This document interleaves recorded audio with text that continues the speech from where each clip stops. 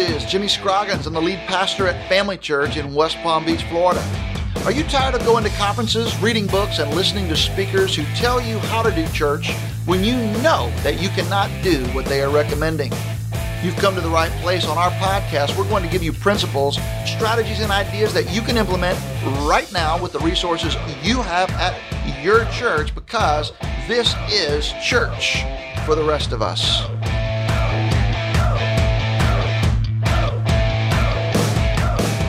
Welcome back to a conversation that I've been having with Katie Cole.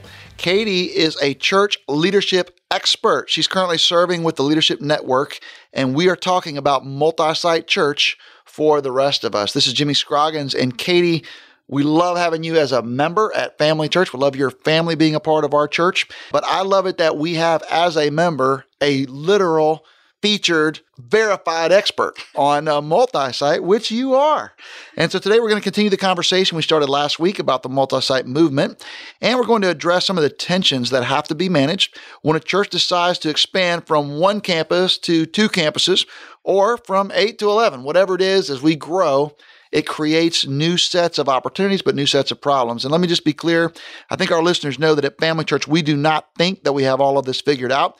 This is stuff that we are wrestling with currently, and something that Katie is actually consulting with us and helping us do better, working this multi-site stuff out. So Katie, why don't you unpack for our listeners some of the things we've discussed about the tension you see in managing campuses of different sizes? Because at Family Church, some of our campuses are a lot larger and some are a lot smaller. What are some of the tensions you see there? Yeah, it's a great question. And I love this podcast and even who we're reaching out to, because I am the product of growing up in a church of 150 people. There you go. And so it's always, it took me probably 10 years of being in full-time ministry before I got used to a pastor saying, I just want to break the 200 barrier. And I would just think, why would you want to do that? Why would you ruin your church? Yeah, it's like so amazing to have this kind of group of people that knows one another and is on mission together. And we certainly weren't inward focused. We were planting churches. We were supporting missionaries. We were sending kids off to seminary. I mean, it was an outward focused congregation, but it was so beautiful to be a part of it, and it was amazing to grow up in it.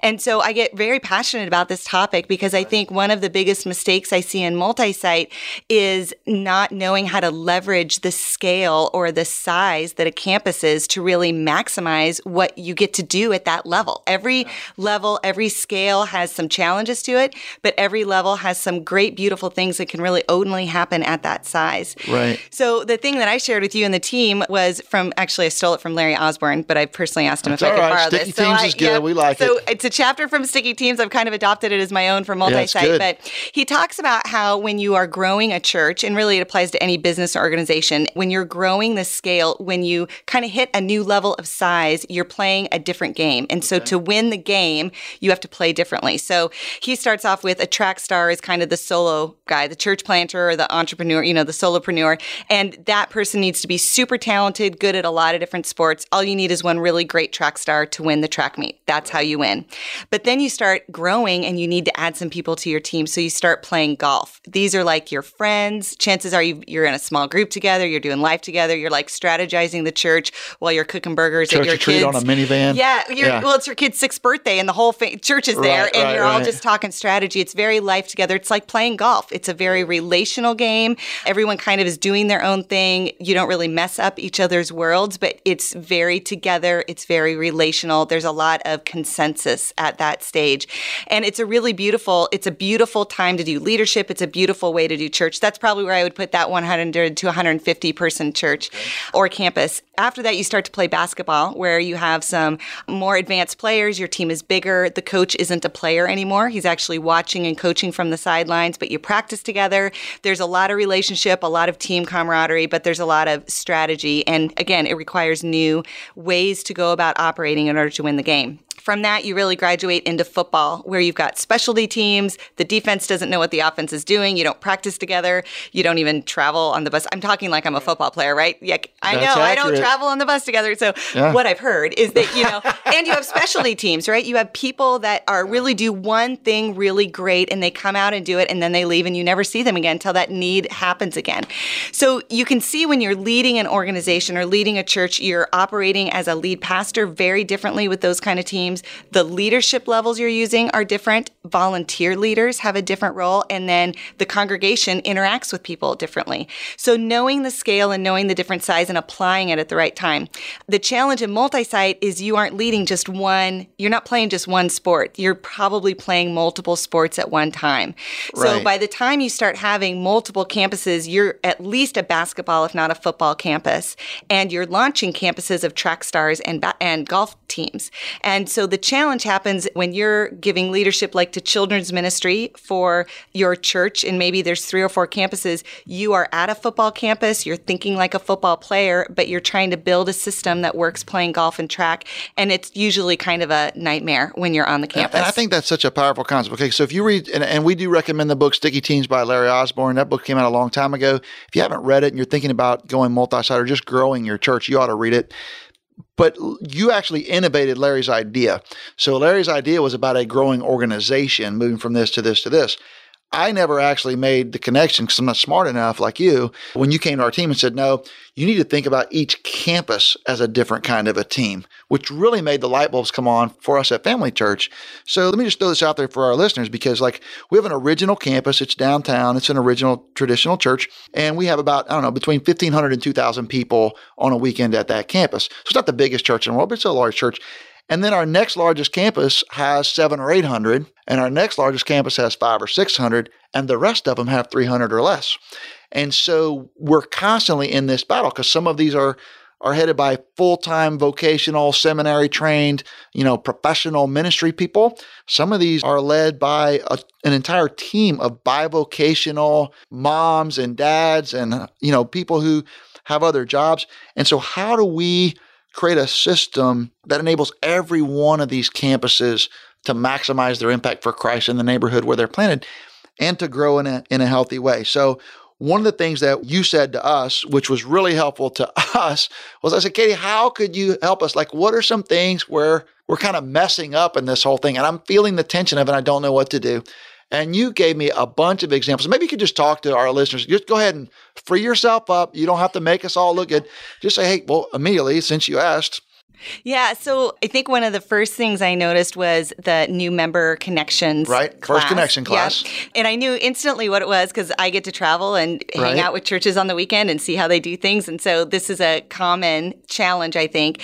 We walk in, we're a smaller campus. I walk into a room and there's my family. So there's 3 people in my family. I think there were 2 other families, each of 2 people, but there is a ginormous screen. There's a teaching team of 4 people. There's a buffet line. And I just thought, wow. And so we had this really awesome class experience. The content was amazing. The teachers were awesome.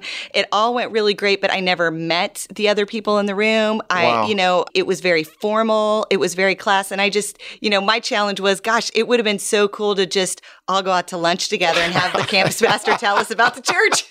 And it would have been nice to walk away with a few friends out of that experience. And not that they didn't want that, but they weren't realizing that they were playing golf in that room. This was an opportunity to connect people. So we have this First Connection class at every campus once a month, and that's kind of how we do it. And it's really important to us. And we've talked about that on another podcast. But at our downtown campus, we have all these hundreds and hundreds and hundreds of people.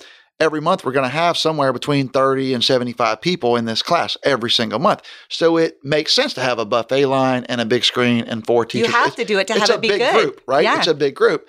But the problem was we said, okay, this is how we do First Connection. So we start these other campuses. We start them with 50 people and they grow to 100 and then they get to 200, 300. Well, they're doing really well, but now we're having what you just described, a horrible experience because you walk in and you're like, this is a little overkill. It would have been cool. We could have this in someone's living room and we could have all connected. So I think that's a great, there's some other examples too, though. For instance, like even our worship venues, right? So talk a little bit about that.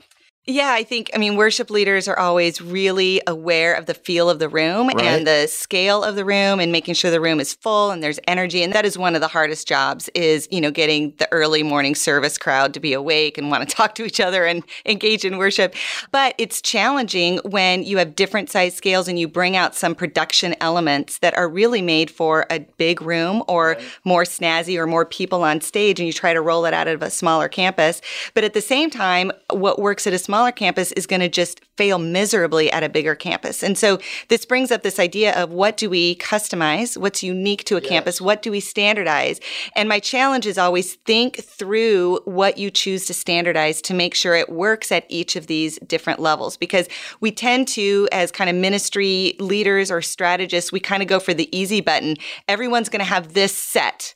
And so we build sets, we send them to all the campuses, and everyone's going to have this set. Instead of thinking we want a similar environment, or we want a mood, or we want something that connects with what they're going to see on the screen of the video bumper, or whatever it is, and being able to build the set to fit the room, to fit the scale. You know, we have several campuses in rental facilities, so that has an extra challenge. Like, do they really have to pack that up in their little Honda Civic after service and get it home? The wheelbarrow full of cinder blocks. Yeah, they really appreciate that. Are we thinking through that? And I love Kevin Penry from Life Church. He's kind of the guru of sort of the customization, standardization. And he talks about central services, or that central support team that's thinking for all the campuses, whether it's that's your only job or that's one of many hats you wear.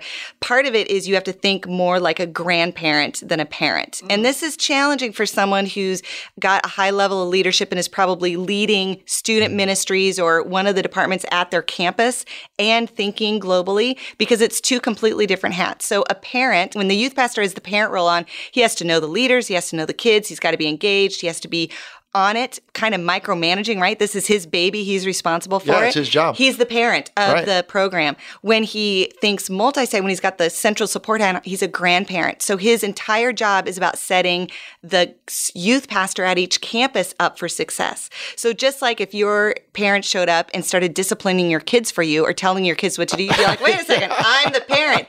Their biggest job is to influence you to be a great parent. Completely different skill set, completely different priorities, happens on a different calendar. It's very challenging to be in charge of the biggest campus's department and give global leadership, because that's the biggest campus, it's the biggest job, it's where the most fires are, and it's a totally different skill set to think globally. But the truth is, when you normally go, like, so a lot of our listeners are thinking about starting their first multi-site campus. As they do that, there's no other way to start, right? So when you start, you're going to start with your main campus, or your biggest campus, your original campus, is probably going to hold the reins to all of these other campuses for a while, at least until you probably get to 3 or 4 campuses. Right, because you're going multi-site because you have something so great, it's worth multiplying. Right. But as you start to add, and I would say your first campus, you can definitely kind of duplicate and scale it accordingly. It's a lot easier to do it because you just want the campus just to like win. Multiple services. Yeah, and your teams can get back and forth really easily. Yes. By the 3rd campus, definitely by the 4th campus, that's the one that usually breaks all the systems. It's why most churches only get to 2 or 3. By that time, you can't get everywhere. You can't make every decision. You have to go to more of an empowerment model. And so you have to start articulating what you want. You can't replicate what you cannot articulate. Right. And so being able to say, actually, what we want in student ministries is a place where every kid feels like the leader knows their name, or has someone say hi to them in the first 2 minutes of walking in. They've got an adult who cares about them. They're going to learn biblical truth. They're going to be able, whatever those things are, everyone's got a different combo. Whatever your plumb lines are, yeah. Yeah, and so making sure that you have those so clarified that there's freedom on the things that you need for the room you're in, or for 8 kids instead of 85 kids, or whatever the difference is. Right. Okay. So if you're just going to I know every situation is different, but if you're just going to say, look, here's some things, if I was advising a multi-site team, which you do every day, what are some things you say, hey guys, I think you should really think hard about, I think you should probably standardize this stuff, but then I think you should have some openness to customization in these areas. What are some things that would come to mind? Yeah, and there are several churches who are sort of experimenting with this, and their goal is to standardize as few things as possible. It used to sort of be we would let customization be as few as things as possible, but that's sort of the conversation now with some churches. And I would say definitely it's easy to standardize sort of the business operation stuff. That's like a no-brainer. How you do offerings, how you count your cash, how you do your HR policies, how you hire people, all of those kind of ops things are easy to standardize and should be. There's a huge return on investment from that. And property insurance, yes, liability accounting, decreases, all those sorts of things get better and easier. And no one went into pastoral leadership to manage buildings. So they're like thankful. I think the weekend experience, what someone feels when they walk in, and I wouldn't even say it's like you have 6 tables that show these kinds of signs at this size. It's the feel of it. It's what's the culture that I'm walking into. Culture is told through language and experience and connection and through story. And so what are those things that I'm experiencing when I'm walking in? And kind of trying to dial that down to we're joyful or we're loving or we're welcoming or we're formal or, very formal churches are beginning to campus. And so it doesn't have to only be this one mindset that we have of those that have gone before us. I think the membership process is a really important thing to standardize the content and requirements and how that's communicated. But again, I challenge the delivery of it to fit the scale or the sport that you're playing. Children's ministry, safety standards, curriculum, those are things that just sort of get complex when you start reinventing the wheel. And again, anything dealing with liability, like how many adults in a room at a time with kids, safety procedures, all that things should be standardized, solved one time, and replicated easily. All right. Now, we talked in our last episode some about the opportunities to do video venue versus the opportunity to do live preaching. Let's talk a little bit about live preaching churches like ours, because one of the conversations I'm seeing out there is how much should you standardize the live preaching? So can you just share a little bit about what you're seeing? Because I know some of the churches are just like, hey, everybody do your own thing. Some are like, here's the sermon, everybody read this manuscript. What do you see out there? Yeah, well, I think one of the beautiful things of multi-site is you can work with someone who goes to your church but attends a different campus. And so it kind of comes down to what's the vision of what you're wanting to do. Do you want people to be on the same page, have gospel conversations because they're a part of the same church? Then the need for that to be similar, at least in topic or content, is really important. However, the beautiful benefit of live preaching is that you can customize it to your actual congregation and the people you know. If you're pastoring the congregation and you're teaching them, you're looking at an audience and you're seeing 3 couples that you've counseled with this week that are all getting divorced. Well, I would hit that point or leverage that in the message more than if you were at a campus of all singles and urban, and that's not where they're at. I would hit a different point for them. And so having a blend is probably the most common. Also, multi-site churches are a great way to raise up younger pastors. They need a little bit more structure and accountability around them. It's easier to play tapes and measure and give feedback to one another if you're doing at least similar messages. However, I think there is room for some space, and most people experiment with giving some kind of off, a one-off. If you have a sermon series and then you start another one and there's a weird week in the middle that's kind of like a floater, that's a great one to do a customized or be able to leverage a passion topic for their pastor, because there's nothing like being as a member. I love hearing the passion of my campus pastor. And so letting him go off on whatever it is that he feels is the word for his congregation or the thing he's most passionate about, I love getting to know him in that way a little better. So it's always kind of both and, not either or. Right. So like at Family Church, what we do is we have a collaborative kind of a system. So we're getting together at a retreat every year. We're talking through what our series are going to be, what our texts are going to be, what our main ideas are going to be. We get together every week and we do fill in the blank outlines at Family Church. So we collaborate and come up with the 3 or 4 or 5 points where we're going to fill in the blank. Those are the same. But then every preacher has the opportunity to introduce the topic however they want, speak more or less on each one of these fill in the blank points that, like you said, that strikes a chord with them or that matches their congregation. And then they get to do the invitation, the conclusion, however they want. And we try to say, Katie, that the contextualization for us is a function of the personality and gifting of the lead pastor, combined with the actual physical space where they're meeting, combined with the neighborhood where the church is planted. And those things kind of come together to call for a need for contextualization.